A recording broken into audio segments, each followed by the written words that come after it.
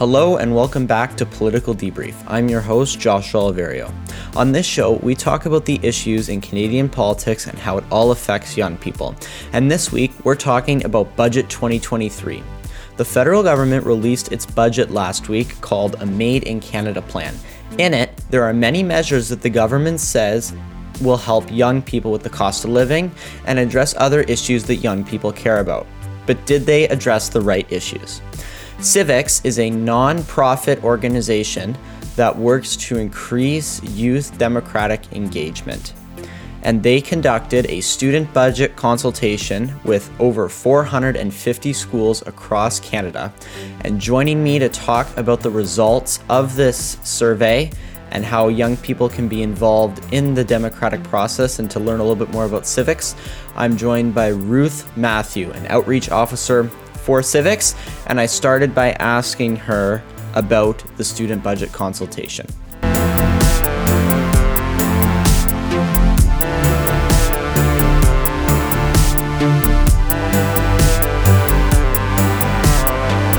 All right, and Ruth Matthew joins me now. Thanks so much, Ruth, for taking the time. Thanks, Josh, for having me. So, first of all, my audience might not be super familiar about what civics is. Do you want to just give a quick crash course on what civics is and what you do there? Yes, of course. So, Civics is a registered charity that's dedicated to strengthening democracy through civic education. So, our programs are essentially designed to bring politics to life, as politics is something that can be difficult to learn out of a textbook. So, we do have several on the go currently, which we definitely will get into later on the call. But the goal of these programs is essentially to help young Canadians practice the habits of active and informed citizenship and connect with their democratic institutions. Awesome. So, can you provide an example of a program that civics runs to achieve that goal? I know we're going to talk about the budget consultation in a little bit, but what's another program that civics runs that we might be familiar with? Absolutely. So, Josh, our flagship program is called Student Vote, and that's the one that most people are familiar with in terms of civics. So, this is a parallel election program for students under the voting age. So, in elementary and high school students, we start getting kids involved in teaching them about active citizenship, informed and engagement. So, we'll do this by essentially doing this in real time with every election. So they'll start learning about government and democracy, the elections, and then they actually go through the process of setting up their school as a voting station. They learn about the candidates and the constituency issues in their riding, and then they'll cast ballots for the people actually running in their areas. So it's a great way to follow the campaign in real time. Do you find that election candidates are very receptive to this program and contribute to it? Has that side of the program been a success, having election candidates talk to students that are going to be voting in these parallel elections? Yeah, that's a great question. So, one of the great things about Student Vote is by going through the process of learning about the candidates, the teachers and students are welcome to host all candidates' forums. So, they will, in fact, bring all of the candidates in for a chance to debate and dialogue and have the students see what that's like. So, we have received really good feedback from all of the candidates that have participated in that. And then, when we do this at provincial and federal levels too, we'll also get the party leaders involved. So they'll actually create some videos responding to questions that students across Canada have asked them in their writings. So that's another way that students are able to hear directly from the people that are running for election. So let's jump into the budget consultation now, because that's why we're here to chat. The budget was announced and released earlier this week on Tuesday. We'll get into the specifics in a minute, but first of all, for those of us like me who don't know anything about student budget consultation, what is it and how did it work? Okay, so essentially, as we started with the student vote program, that's in parallel with elections, but we also want students to engage with their democracy outside of election time. So the student budget consultation is another program that takes place in real time, as you mentioned, in lead up to the rollout of the Canadian federal budget. So, this is essentially an opportunity for youth to learn about budgeting and public finance. And then they fill out a survey so that students can share their priorities for the upcoming budget. The results are then shared with the Department of Finance and with all federal political parties so that they're able to see what matters to young Canadians. And Josh, the goal of this is to ensure that students' voices are put at the forefront because they will be the future taxpayers. So I'm taking a look at some of the results of this budget consultation, and I'm seeing that the top um, thing that young people have highlighted for the government is cost of living. I'm curious if that's different than what we've seen in the past from student budget consultation. What have some of the other top topics been? Yeah, that's a great question, Josh. So, in 2022, the top priorities among youth were addressing climate change, building more affordable housing, and creating more jobs. So, we do see some similar overlap. It just looks like the priorities have maybe shifted a little bit this year. And I will also mention that right now we're looking at the preliminary budget results. So that's more than 450 students, intermediate and secondary schools across Canada that represents all provinces. So we've got about 1,500 students that you're looking at the results for currently, but ultimately we're expecting over 4,000 students to have participated this spring. So is the consultation still ongoing then, or or has the consultation wrapped up? The consultation is ongoing throughout the spring, so students are encouraged to compare their personal priorities with what was announced in the budget as well. And this is an annual program, so it's been taking place between January and now, so March 2023. And overall, would you say that engagement in the student budget consultation has gone up over time, or is it kind of staying about the same? Has participation in the student budget consultation increased over time? It has increased over time, and I'll also mention that while the program's made up of teacher guided activities, the goal of the program itself is to be as youth guided as much as possible. For example, we have an online interactive website. We have videos that the students can go through to learn more about budget concepts. And then the survey itself is also online. So, again, the students are encouraged to kind of go through and learn about this. I'm curious if you think this program that you're running helps to turn down the temperature through what I consider to be a very forth-looking and engaging process with young people. I'm curious if you've seen or if you think that this program has helped, at least with young people, to make them not so cynical about politics. That's a great question, Josh. And I think that what we're hearing with the student budget consultation is because it's geared towards students under the voting age, they aren't able to vote quite yet, but they still feel like they have a voice by being able to share their opinions. So, what we're hearing is that while previously they weren't really familiar with different budgeting concepts, but now they are and they have a better understanding of it. And it also does make them more engaged and gives them more of a reason to pay attention in class because when they're aware that the finance minister is involved, that does make a difference. And I would say that one of the best things we've been hearing from students is that they recognize that they will be entering the workforce soon.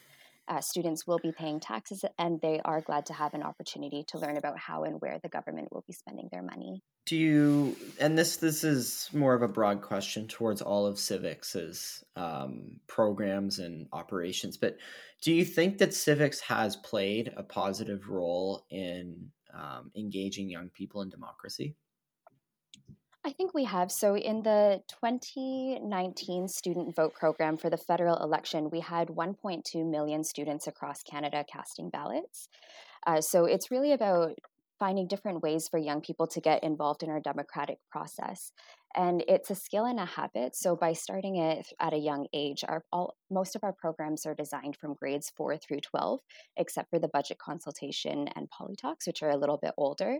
But it's a great way for students to not only see, hear, and learn about these issues, but also form their opinions and share them with their peers, with their families, and also with MPs. I'm curious what we'll say your what are civics' top three ways that young people can be involved in politics at a young age?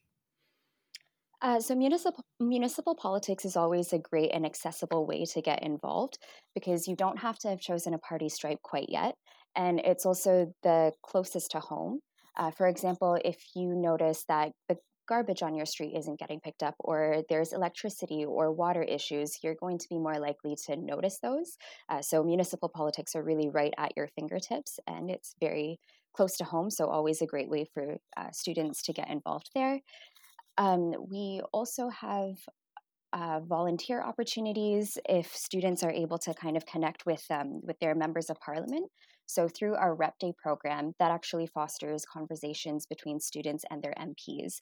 So if MPs have any youth constituency advisory boards, that's another way for students under the voting age to get involved. And I'm curious, actually, one of the first episodes I did on my podcast about young people is the topic of lowering the voting age to 16, which I'm not sure if you're aware was brought up in the House of Commons earlier this fall. I'm wondering if Civics has a position on what should be done on that issue. Should the voting age be lowered to 16 or should it be kept at 18?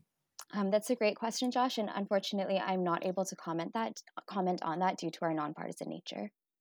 Do you think that there are more things that all parties can do to strengthen youth engagement in democracy? Yes, I think there's always room for improvement for strengthening engagement with democracy across all ages. I'm curious if Civics has worked with other countries, worked in other countries, or partnered with other organizations to create a more global impact of engaging youth in the democratic process. Yeah, that's a great question, Josh. So, one of the interesting things about our programs is that they can be exported and adapted.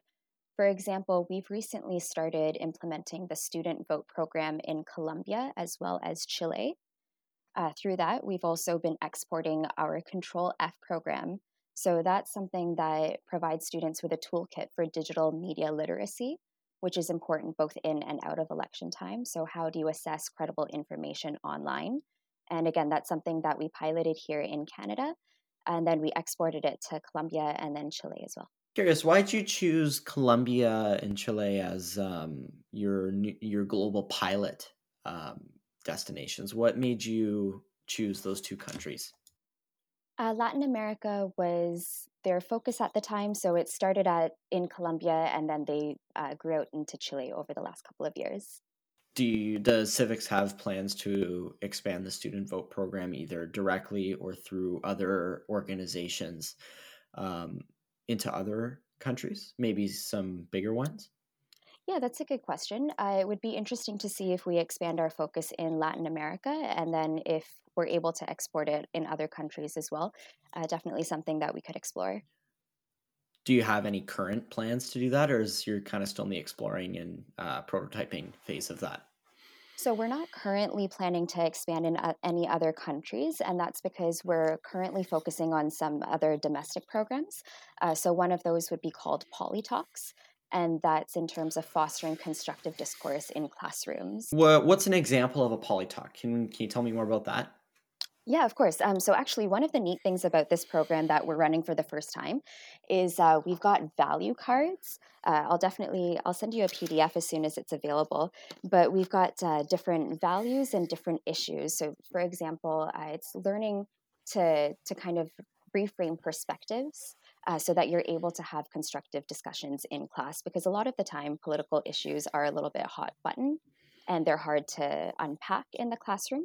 So we're providing teachers and students with a framework on how they can approach topics like those. So, I'll ask you this: what are you most excited about? What is the civics project that you are most excited about right now? The civics project that I'm most excited about right now is called Rep Day, and that's the one that gets students meeting with their MPs. So, right now we have over 85 schools across Canada that are set up to meet and have discussions with their elected representatives. So, it's also another way for students that have participated in the budget consultation to bring up any of those issues that they've learned about and then bring them up in a conversation with their MP. So that serves to demystify the role of an elected representative and to humanize the person that it's not just a title, it's somebody that you can actually bring your concerns to. And does Rep Day happen all year long, or is it one day of the year where where a bunch of schools and a bunch of MPs do it at the same time? That's a great question. So we work typically around the MP schedules. So it's a series of events actually that takes place throughout the year.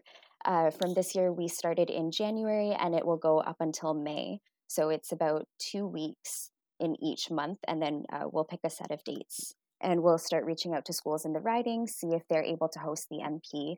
We again provide the teachers with learning resources that they can use to prepare their students to get questions generated, and then the MP will go in for about an hour for that meeting. And I'm curious if when the pandemic hit, I'm going to assume that you guys switched this over to a virtual format. I'm curious if you found any differences in the outcomes of the program when you switched it from an in-person activity to a virtual activity. So, if anything, I think the pandemic almost gave us more flexibility in terms of timing, because we were able to cut out the travel time and people could just, so to speak, jump on a Zoom call very quickly.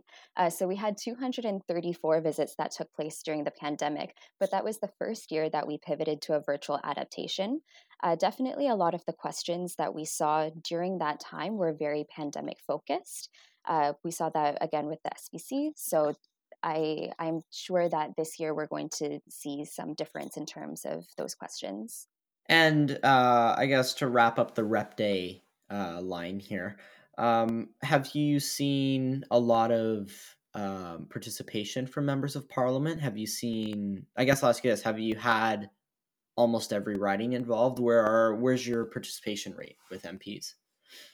So out of 338 MPs, we have had over 125 participate.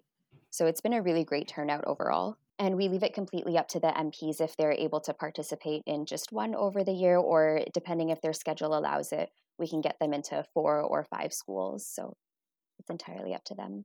My last question for you, Ruth. Civics is an organization that aims and does really great work in terms of promoting youth participation in democracy. I'm curious if you have any thoughts on how young people can get more involved in their communities in general. That's a good question. I think look for ways to volunteer, as well as with programs such as these. I think one of the interesting things is to be able to see how people across the country are focusing on different elements in their riding. But in terms of getting involved in your own community, so there are different ways to look at community leadership. It could be something like a soccer club, for example, if somebody's into sports, and then you can branch out from there. Or even petitions from a young age, because you don't have to be a certain age to start a petition. Does that answer your question? Yeah, that's great. Thanks so much for coming on the show today. Yeah, no worries. Thanks so much, Josh.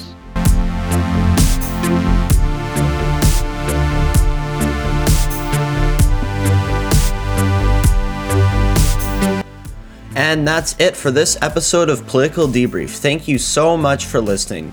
As always, I would invite you to subscribe on YouTube and on your favorite podcast platform.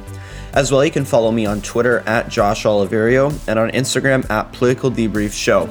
I would also invite you to check out our website with a blog post dedicated to this episode with some more information about civics, what they do, and how you can be involved. Thanks again for listening, and I look forward to seeing you on the next episode.